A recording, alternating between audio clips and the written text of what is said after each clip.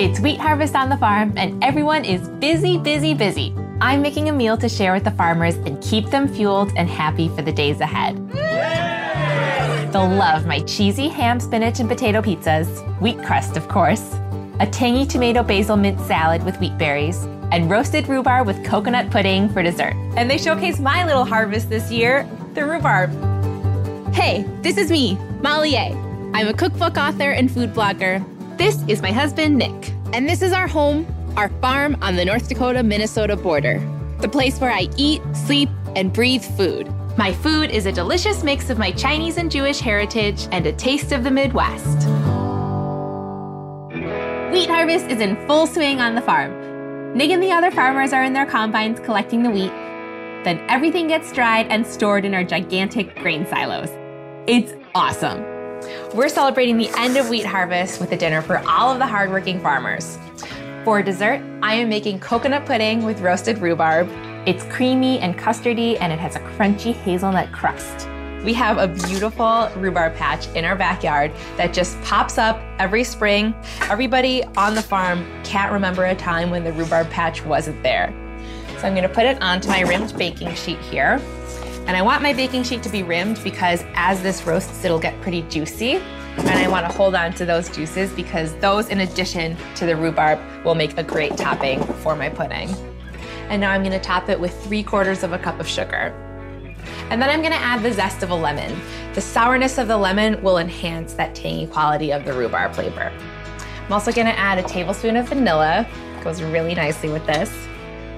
And then a few pinches of salt to bring out all of these flavors. Now I'll just toss this to combine. So wheat harvest is kind of a community effort. Every year, Nick and his dad will go and help a neighboring farmer with their wheat harvest.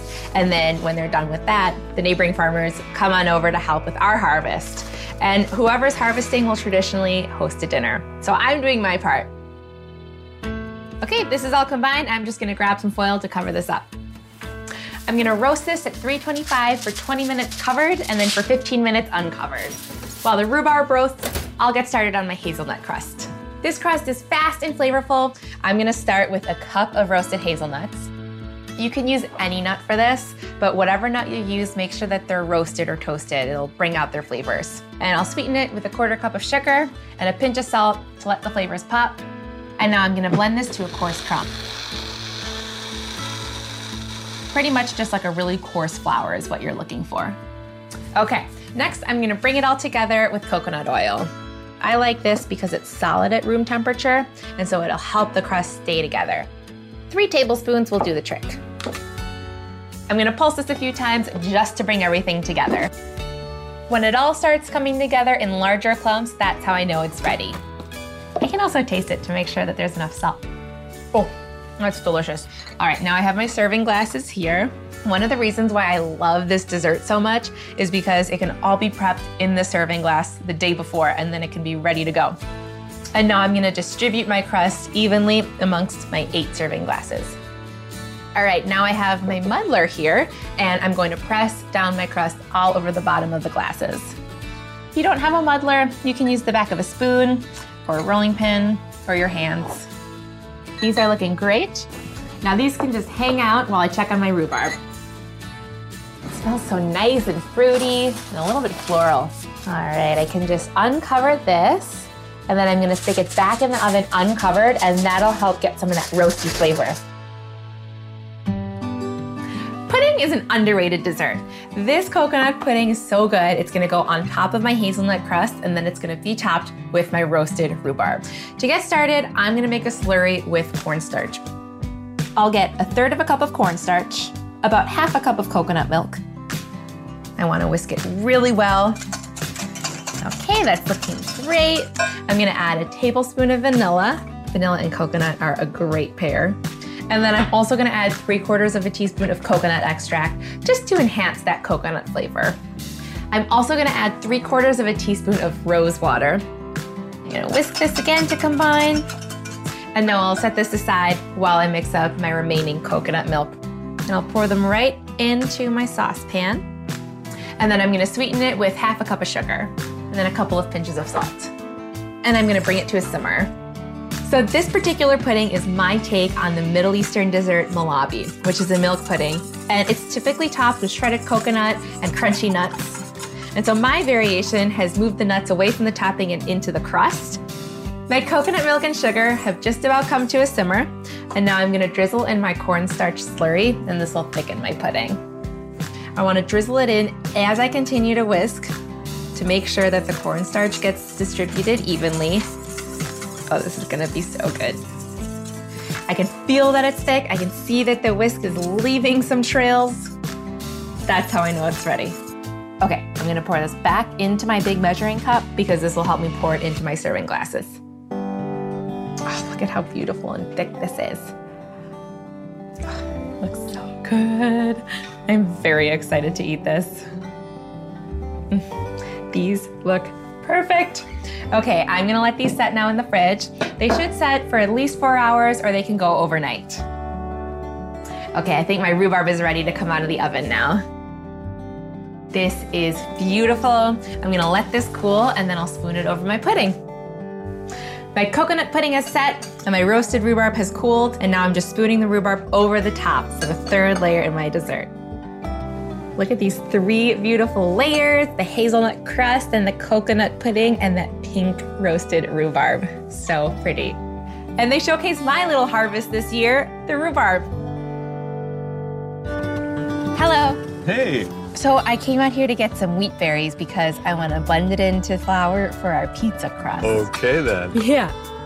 I think this will be just enough. All right, thanks. See ya.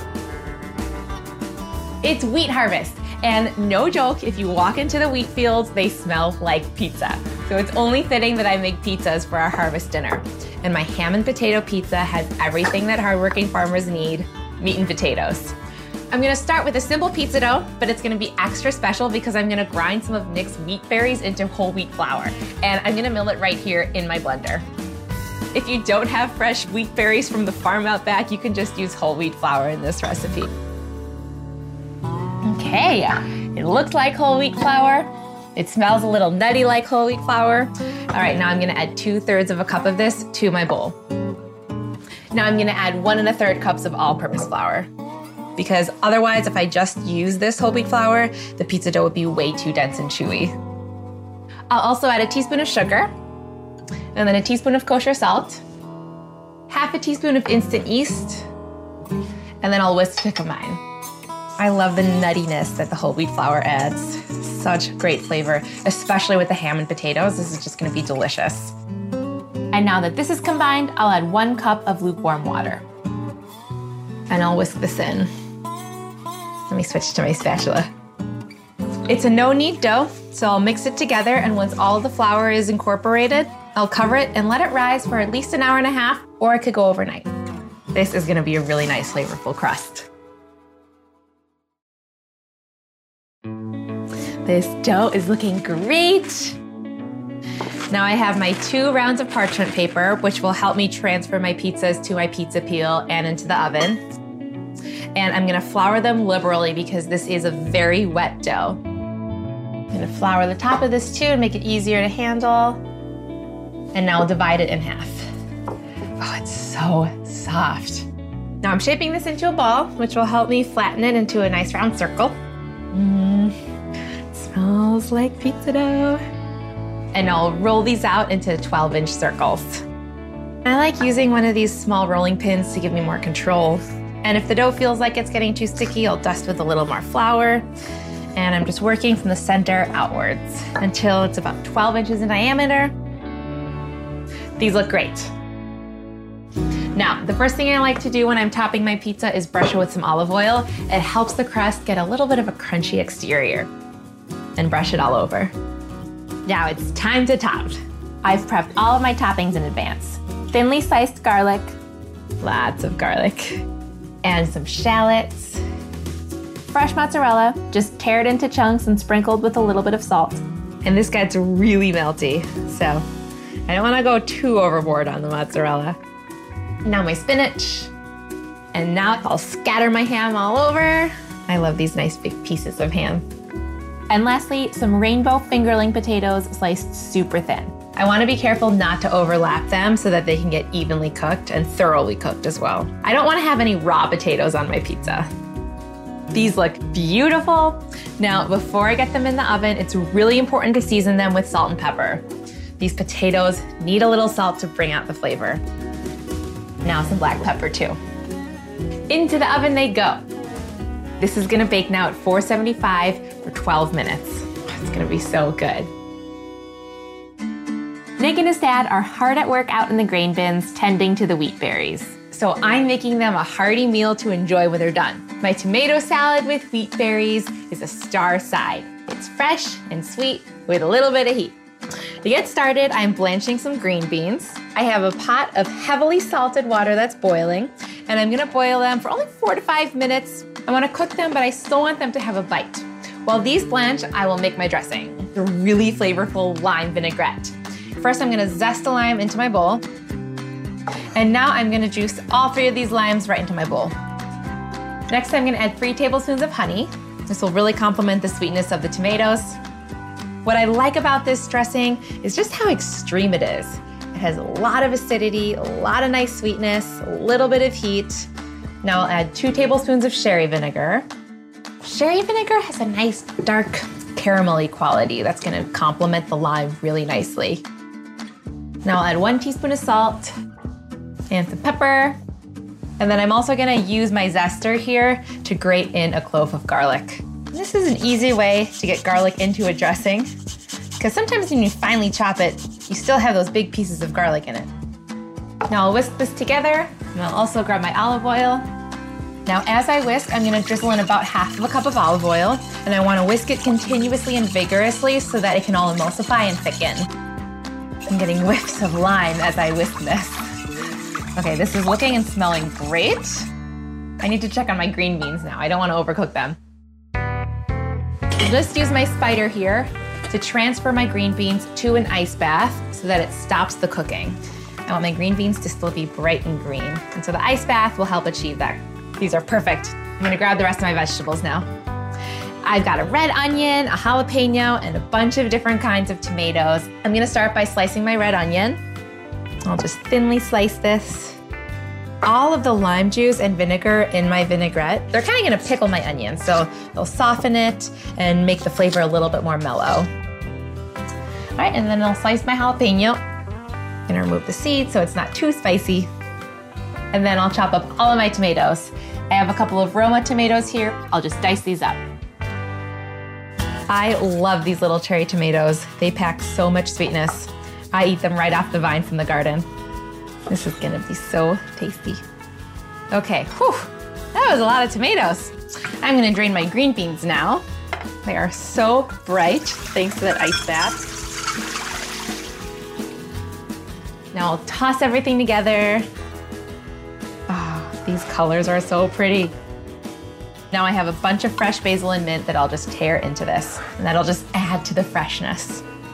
I love basil so much, and I can only have it when I grow it in my garden. During the winter up here, for some reason, we could just never get it.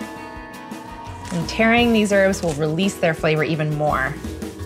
Gorgeous.